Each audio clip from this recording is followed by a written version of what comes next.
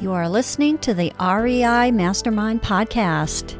Join JD as he chats with industry-leading real estate experts and professionals. We learn from their experience and uncover the strategies to their success that we can implement into our own businesses, and we can drive immediate results today. They share their experience and wisdom as we build a foundation to our own success. This is the REI Mastermind Network. Well, we have Scott Carson on the call, and we're going to tackle a kind of a unique topic here today because I told you, Scott, we are going to kind of do a level 101 on this because I haven't had a lot of talk around note investing. And you specialize in distressed notes. So this is going to be a really interesting, and you're going to have to talk to me like I know nothing about it because, surprise, surprise, I know very little about this. So, well, you're not alone. I will tell you that you're not alone, Jack, because when most people think about notes, they think about basically owner financing, that kind of stuff, or they think about dollar bills, or actually a notepad where I take notes on when you look at this stuff. But yeah, I'm known across, I guess you say the world now, the United States at least, as the note guy.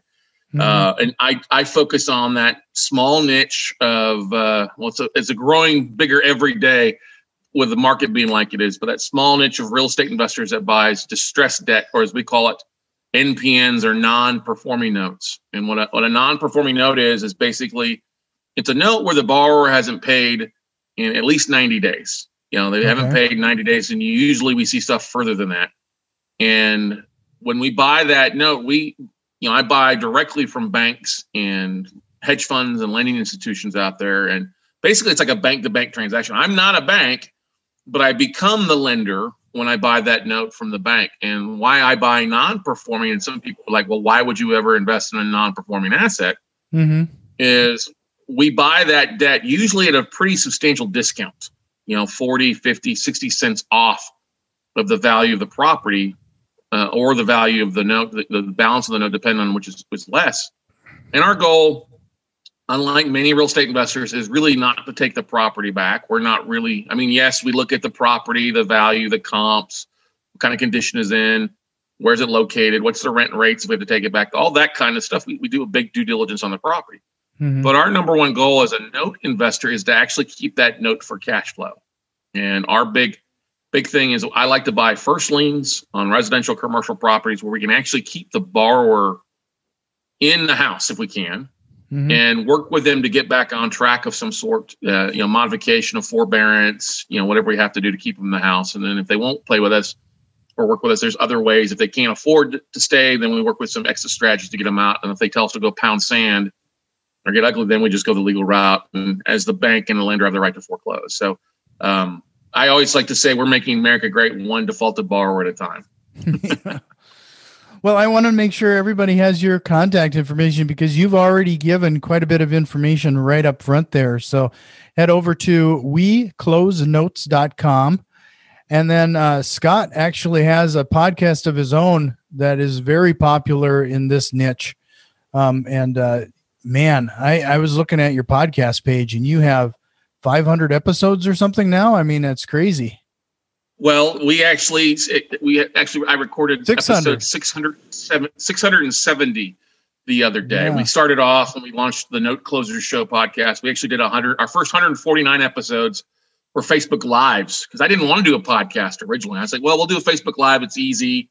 I'm a one take kind of guy. They were like 8 minutes to an hour, depending on trying. We started off with what are we focused on today? Be a fly on the wall in our office. What are we focused on? And we had such a great following on Facebook and YouTube as we started to share that more, that I had a buddy of mine that finally convinced me, hey, you need to turn this into a podcast. And there was really no other podcasts out there. There was one that a student of mine started and they stopped it after 100 episodes. And I was like, well, here's some uncharted territory. Let's jump in.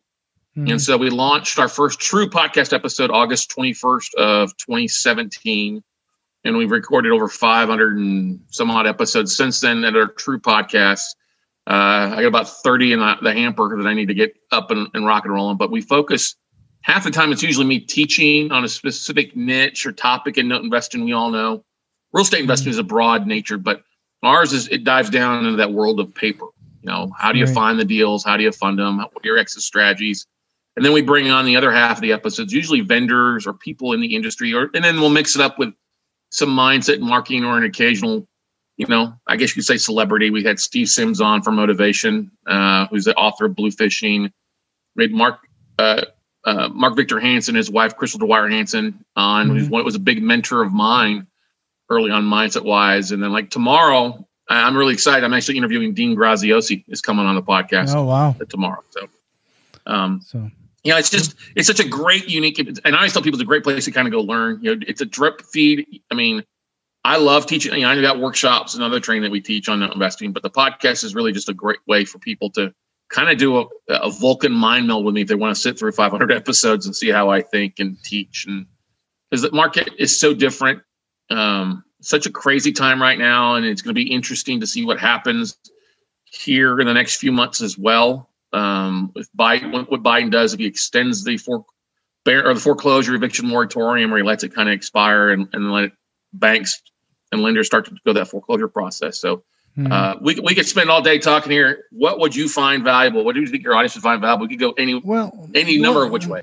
Yeah, well, that's just it. I mean, let's start at that beginning. Like, how did you get into this niche? I mean, that's a pretty big question, but it's something that when you get into real estate investing, it's not something that would first come to mind.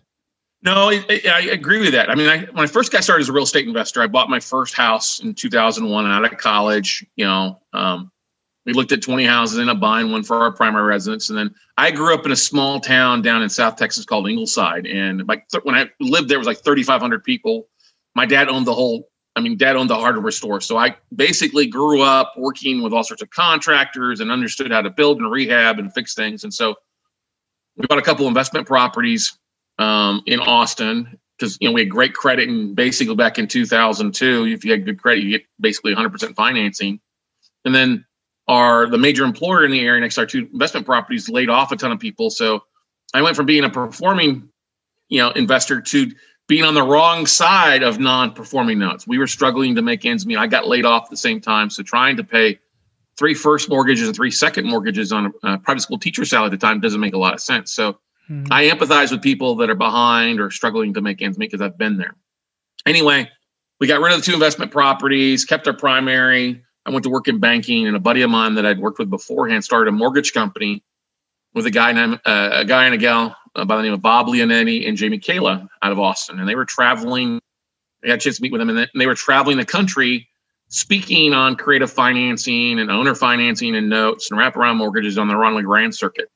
And I said, this is what I want to do. So I left banking after being there for a couple of years and started doing mortgages. And for 4 years, from 2004 to 2008, I basically had like an apprenticeship. We were originating loans for investors on one side, but then also learning all the creative aspects of real estate investing. And I would say the right way to be a real estate investor. And then when everything hit the fan in 2008 and mortgages dried up, I sold my half of the mortgage company for $1 and just went out and started dialing for dollars, started making phone calls to the same banks that I was originating from, working as a mortgage broker and a banker before. And I started getting these lists, as we call it in the industry, tapes, Excel spreadsheets, basically, where they may have one note on it or may have 1,000 different notes on it that I could cherry pick from. And so that's what I started doing. I just started dialing for dollars, getting lists sent to me, started sharing my journey, how I was looking at these deals. It was a lot of small apartment loans and commercial loans and residential stuff, and started sharing on YouTube way before, podcasting. Right about the same time podcasting was kind of getting started, but sharing on Facebook, sharing on YouTube, some me walking a property, sweat running down the side of my face. And I just started buying dollars, flipped one for $6,000, flipped a wholesale another note in San Diego for $35,000, flipped another note in LA on a 16-unit apartment complex, made $100,000 on it, and just started sharing what I was doing, because most people, they understand real estate investing like a fix and flip mindset, or flip this house, right, or, Joanna Gaines out of Waco, you know what I mean? Mm-hmm. Or, other things out there. And note investing is not fix and flipping. It's a whole different mindset. And so I just started sharing my journey, sharing my story, and people really started to pay attention, and people started asking me to speak. And about 2008, I ended up getting divorced and wanted to get out of Austin. and just kind of travel a little bit. And I came up with this theoretical journey that I was like, you know what? I'm a big baseball fan. I want to get out and see all the parks. Why not? I'm single now. I'm a little free. I don't have kids. I don't have a lot of overhead. I can get out of the town. And so I wrote down this mythical journey of all the 30 Major League Baseball parks and kind of wrote it down. I actually pulled up ESPN and looked at the schedule for the year and planned it all out. Like I could do this in like 36 weeks. Well, about a week or two later, in that same time frame, I had 4 investment clubs across the country reach out to me that were reading my blogs or recommended to me from somebody else, and they all asked me to come speak. I'm like, okay, when would you like for me to come speak on note investing? And they gave me the dates, and by divine intervention, it all lined up perfectly when I would be in that town on this mythical journey. And so I was like, okay, all right, somebody out there is watching out for me. So I sold everything I owned in Austin, went on the road, started speaking, and I also plotted the cities that I would be in to meet with bankers, asset managers at local banks to see what they have in their books, because I could pull up their FDIC reports and see what they had and how much they had in default. And just what I thought turned in, the 30 to 36 weeks turned in 3.5, 4 years of nonstop travel and speaking and buying notes. And really it was like a grassroots effort to build where I'm at today. Fast forward now, 10, 11 years after that, and it's just been an amazing time. We bought over $500 million in debt. We've modified and kept a lot of people in their houses. The thing I'm most proud of is the fact, too, that we've helped launch this other wave of real estate investors that just focus on the note side of the business. And they have helped thousands of people stay in their homes or avoid foreclosures by buying the debt at a discount and working to keep people in their houses. And that's the thing I get so excited about more than anything else. Just the movement and the people that we have doing so many good things across the country. And in note investing, it can be truly a win-win-win. A win for the banks because they get this non-performing debt off their books. A win for the borrower who can stay in the house if they want. They'll work with us, or if they want to leave, there's options for us. And a win for us and our investors that we're buying notes right at a big discount and seeing deals 6 to 12 months before it ever hits the foreclosure market or before it ever hits the MLS or anything else sees it. We're buying such a cheap discount, we can usually make a pretty good rate of return, whether they reperform or we got to go some sort of legal route. So it's just an interesting time frame. With the market being like it is, it's not exactly like what it was in 2008 with all the craziness going on in that market. But I will tell you this, I'm licking my chops, and my spidey sense tells me, the rest of the second half of this year is going to be a very, very interesting year if you're in the debt space. We're already, Jack, starting to see portfolios coming from banks and lenders on commercial and residential notes that we haven't seen in like the last 2 years. And so 2021 is going to be very profitable if you're in the note or debt game space. Right. So, just to remind everybody, head over to weclosenotes.com for more information. You stayed to the end of the episode because I think Scott might have a special offer for you to take advantage of something that's coming up at the end of the month. With that, I find it really interesting that you're talking to these banks, and it's a different mindset and a different challenge than what I would experience. So I talk to a lot of distressed sellers, but you're talking to banks who have the mindset of they just want it off the books. I mean, that's really, I'd love to be in that situation. It is an interesting conversation because one of the things, banks don't always sell notes year round. And if anybody tells you that banks don't sell paper, they're lying, because banks do. All the banks out there sell debt. Now, like Bank of America, Chase, Wells Fargo, the bigger banks, they're not going to sell it to you unless you can write a $50 million check. Okay. Mm-hmm. But the biggest bang for the buck we see is that smaller regional size bank. And those are the ones most impacted because the way that banks leverage deposits, leverage money, they're lending, and for every dollar they take in, they're leveraging it out somewhere between 15 and 50 times. So a non-performing note that's not paying them costs them usually 10 times that in fees. And if they start having a larger percentage going on the default side, last time they never expected us to hit 8% default rate, and then all the dominoes started falling down. Well, we've been over at 8% for a few months now. Mm-hmm. The one thing that's been saving a lot of markets is appreciation still goes up. and of course the government stepping in to stop foreclosures. But that doesn't mean the banks aren't looking at what they're paying. I mean, they've had a year time frame to see who's asked for a forbearance agreement, who's been paying, who's not been paying, as we say, who's been naughty and nice, and they can really evaluate what they want to get off their books. And if they can get off their books, they would rather get 50, 60 cents on the dollar now, what they owed, but now that they can go out and leverage that and rinse and repeat, that 10, 12 times a year, and give a discount to somebody like me to step in and buy that note and take on that problem, I guess you say problem child. But since I buy it at 50 cents on the dollar, it gives me a lot of flexibility to really have a nice, conversation with the borrower. The bank wants it off, we get it at a discount. Doesn't mean the borrower doesn't owe what they owe, but it gives us a lot of flexibility because we didn't originate that loan. And we can really, oftentimes, about 60, 70% of the time, we can get the borrower back on track and keep them in the house, not have to foreclose.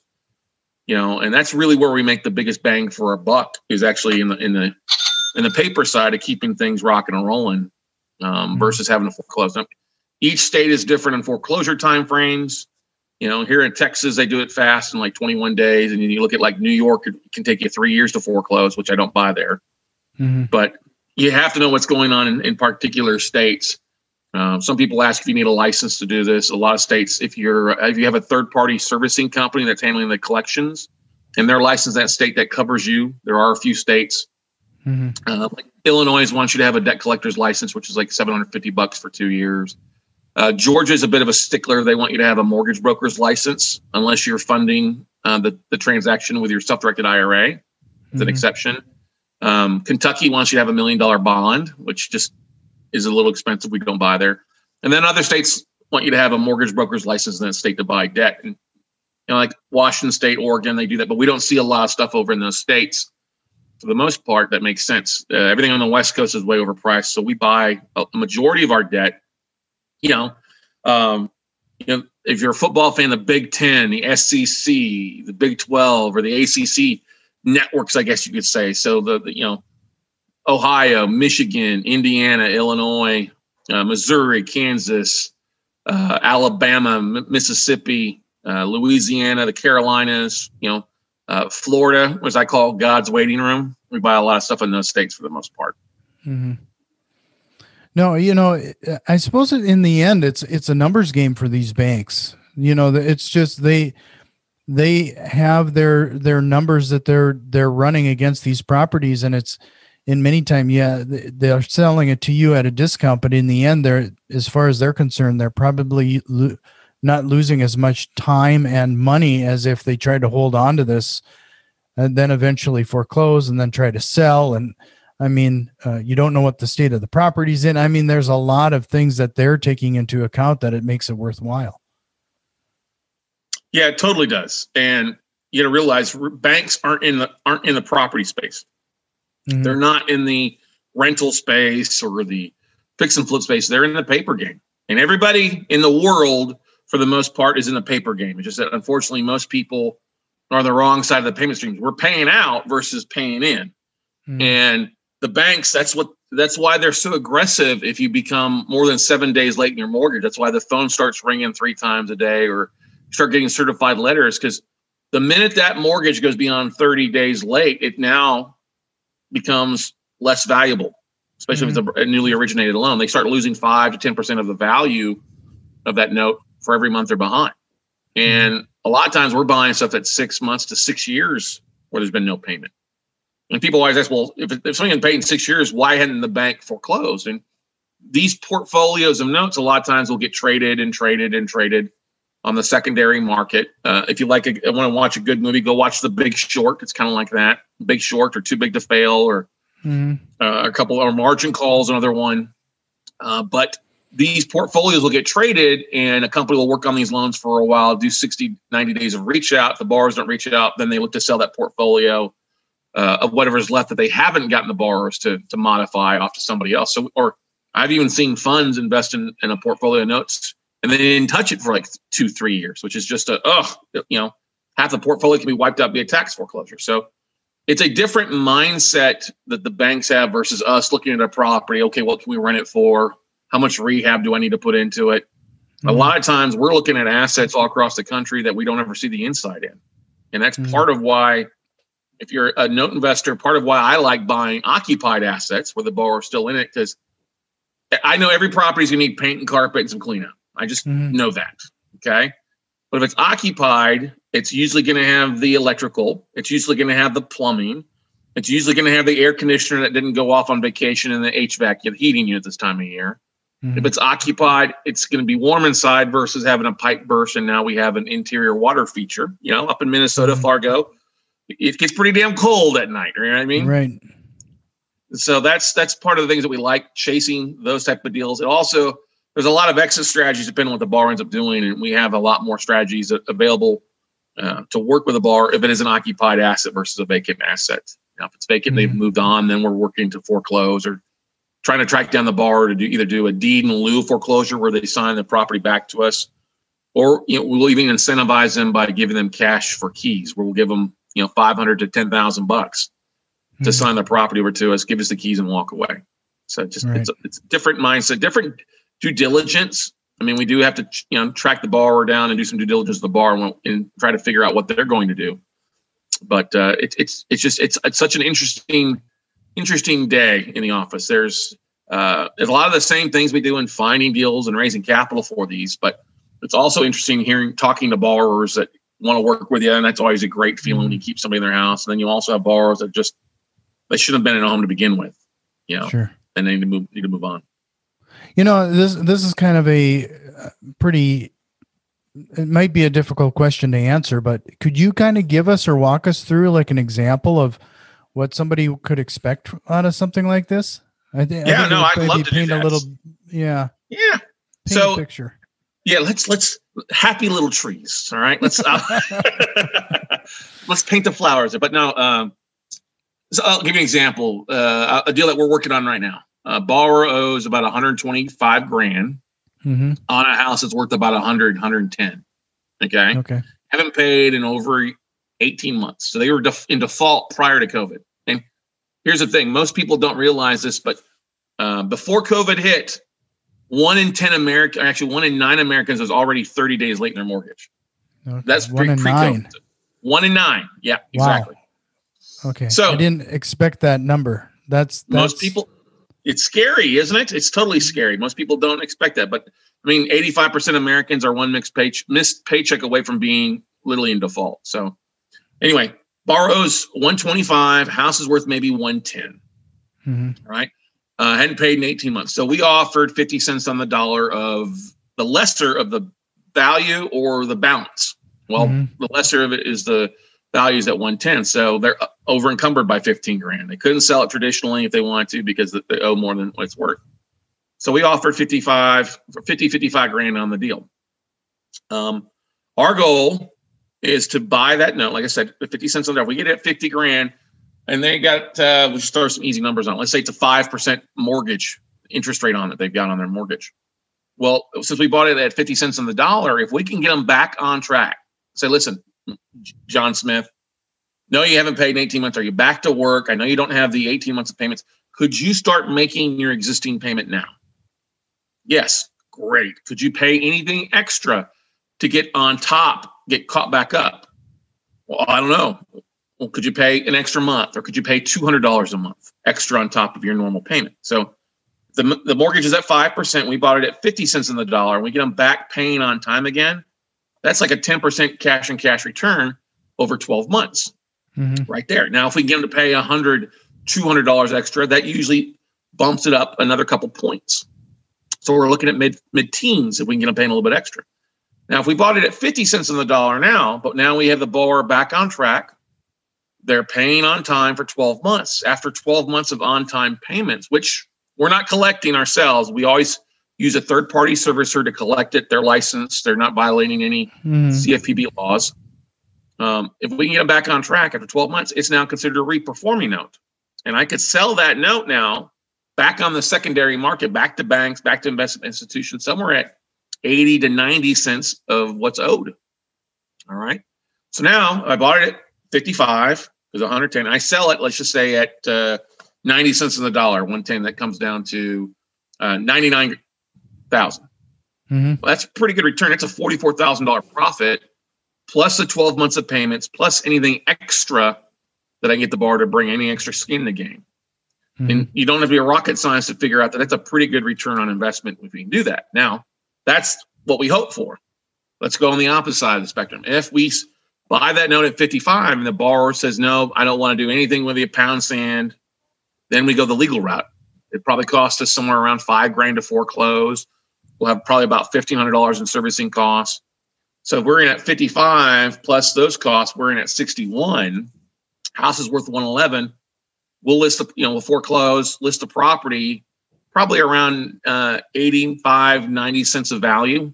Now, it takes a year to foreclose. Hopefully the properties come back up. I usually do it as a wash as far as appreciation compared to what we have to rehab. It's part of the reason we buy occupied assets is there's less rehab. Mm-hmm. And if we list it at 85, 90 cents on the dollar at the foreclosure auction, we'll often get bidders these days because people are overbidding. So in at 61, we sell it at 90, 95. That's still a pretty good return on investment, $30,000, $35,000 in profit on our $61,000, $62,000 investment a year ago. Mm-hmm. So if we foreclose and nobody pays at the auction, then we will take a little bit more time and evaluate the market. Maybe we'll fix it up and sell it as a traditional REO. Some of our students are then that, no, I don't want to sell it as an REO. I want to keep it as a rental. So they'll keep it as a rental, or they'll offer up owner financing to other people, or they'll just, if it needs a lot of work, they'll just sell it to a local, weekend warrior or, fixer upper special and make their money back plus some profit and move on. And now next time, instead of buying one note, they're using the profits to go buy 2 or 3 notes, depending on what they're buying at. Right. There's a lot of nuances associated with this, and I can see where I'm going to have to point people to your content and your page. I mean, you're over 500 episodes that are on your site. I mean, there's a lot of detail here, because I can't even imagine how a person would just get into this and randomly start calling banks and thinking that people are going to send you defaulted note list. I'm so glad you said that, Jack, because a lot of people that, I want to get in the notes, I'm just going to walk in my local bank. I want to buy your notes. And it doesn't work that way. Right. Small banks, one-off branches. Yeah, it's the person that made the loan is often the asset manager, but they can't afford to take a big discount because they're such a smaller bank. And if you're going to be dialing for dollars, calling banks, you're not going to call the customer service or loss mitigation. They're not even the right departments. Mm-hmm. The internal departments at banks and lending institutions out there go by a couple of names. Special assets managers is one title. The secondary marketing manager, secondary marketing department is another one. Whole loan trading for some of the bigger institutions out there. That's another department, or chief credit risk officer. So those 4 are the titles. You could literally go to LinkedIn and type in those 4 names and find thousands of people on LinkedIn that you can reach out to. But the biggest mistake we see new investors doing is they get and say, I want to buy your notes and REOs.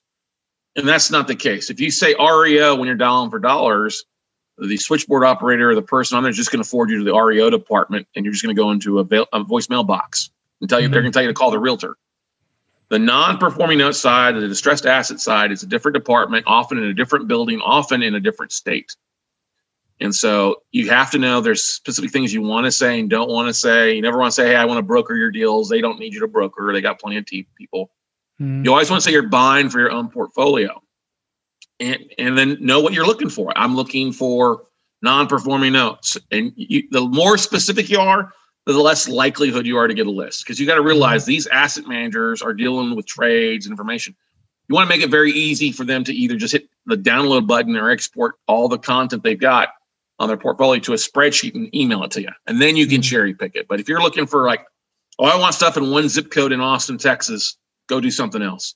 I want to buy just in San Diego, California. I'm sorry, go do something else.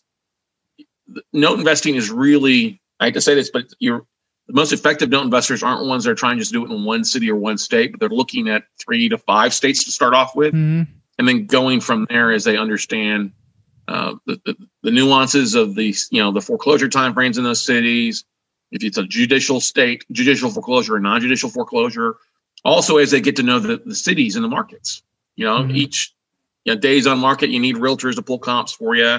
You need to have buyers there in case you do end up taking the REO back. You want to make sure that you're buying in cities usually of 25 to 50,000 or greater for the most part, not little small less than 1,000 people. So there's some nuances. The beautiful thing is it's not rocket scientist. You just have to basically approach it as a banker's mindset versus a fix and flipper mindset. And that's people that come from the fix and flip side will often overbid because they're used to looking at MAO, maximum allowable offer. Well, let's take ARV times 70% minus money cost. We don't go off of ARV in the note business. We go off of as is value and the, as we call it, UPB, the unpaid principal balance, not payoff, but principal balance. So that's a different mindset. If you try to approach notes from a fix and flip mindset, you'll overpay and get in a lot of trouble, and that's not what you want to be. Yeah, no, like I said, there's a lot going on here. I mean, we could spend an entire episode just talking about how people would have to build out their network associated with where these properties are at. You're talking about having realtors running comps. You're probably going to have even more relationships just so that you can cover your butt. Let me share something with you there. It's not that honestly, you're exactly right. That's what most people think. Oh, I'm going to be buying in 20 states. No, you may look at stuff in 20 states, but here's the thing. There's a great tool called Google that will help you find realtors. There are real estate investing clubs in just about every city out there, or you can find meetup groups with investors. And so that's one big thing I teach is that we're not 6 degrees away from Kevin Bacon. We're 1 degree away from getting a hold of the right person or the right party. And then we have vendors too that understand the note business that you can reach out to, and they can get you a realtor in an area to pull comps or do a BPO or get a title company to pull title on a property so you can see whether it liens out there. It can be overwhelming if you're coming from an uneducated space, but there are roughly about 7 to 8 vendors that we use on a routinely basis for every note investor uses. They obviously use realtors, title company, but there's also a whole variety of things there. They're there to make it easy for you. You don't have to do it all yourself. And so that fear is very normal for somebody approaching it, but it's actually you're a lot closer to success in having a team than most people will realize. Sure. Well, if you like to learn more, I mean, Scott has a virtual note buying workshop at the end of the month.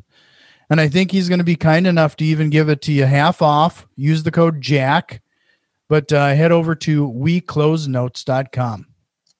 Yeah, we actually have 2 things that we do. We've got a 1 day kind of a teaser course offered every 3rd Saturday of the month. That's noteweekend.com. And it's usually $49, but if you use the code Jack, I'll give it to you for free.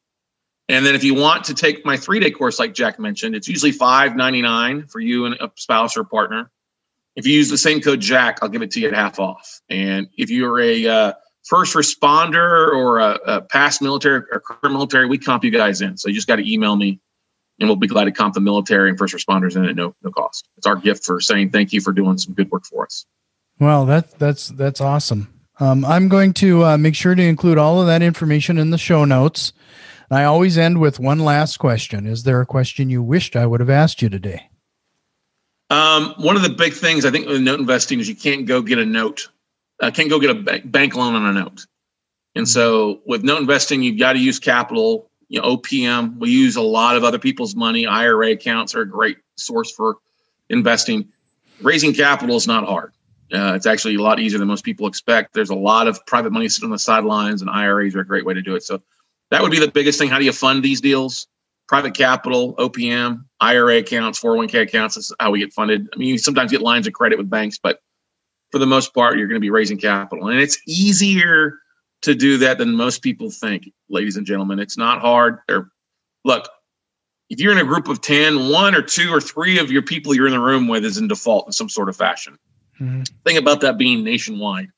There's a lot of opportunities on both on the residential and the commercial space in distressed debt. So I don't care where you're at, whether you're in Fargo, North Dakota, or Freer, Texas, there's distressed debt. You just got to know where to look, and it's actually easier than you might think. So, well, I would think that'd be the case, especially if you're buying property at 50 cents on the dollar. I'm buying the debt, Jack, not the property. The debt. I wish, and I make my money to my negotiation, but yes, the debt, in this case, the pen is mightier than the hammer. So that's the big thing. Yeah, there's a lot of opportunities. There's a lot of places out there. You just got to know what you're looking at and know how to do your due diligence and understand the options that are available to you and go from there. So. Well, Scott, I really appreciate the education. I mean, this is very interesting, and like I mentioned to you before we started, that we could probably keep going. I mean, there's a lot to cover, but this kind of gives everybody kind of a high level. If you want more detail, make sure you head over to weclosenotes.com. Thanks, and guys and gals out there, do Jack a favor. We as podcasters love it when our listeners give feedback. So if you're listening to this on iTunes, click that subscribe button, leave them a 5-star review. We love getting feedback. And Jack is doing an amazing job with his podcast and the guests that he's had on and just the knowledge. Take that 5 minutes and do Jack a favor. All right. Leave him a review, subscribe, and make sure to tell one friend about his podcast. Wow. I appreciate that. Thank you so much. Thank you, brother. Appreciate it, man. This has been the REI Mastermind Network. You can already tell that we've made some changes, and a few more are on the way. If you are interested in what we have planned, head over to patreon.com/REI Mastermind and support the show today. Financial contributions are always appreciated, along with a like, share, and review. It really helps us grow and reach more people with this valuable information. See you next time, and tell a friend.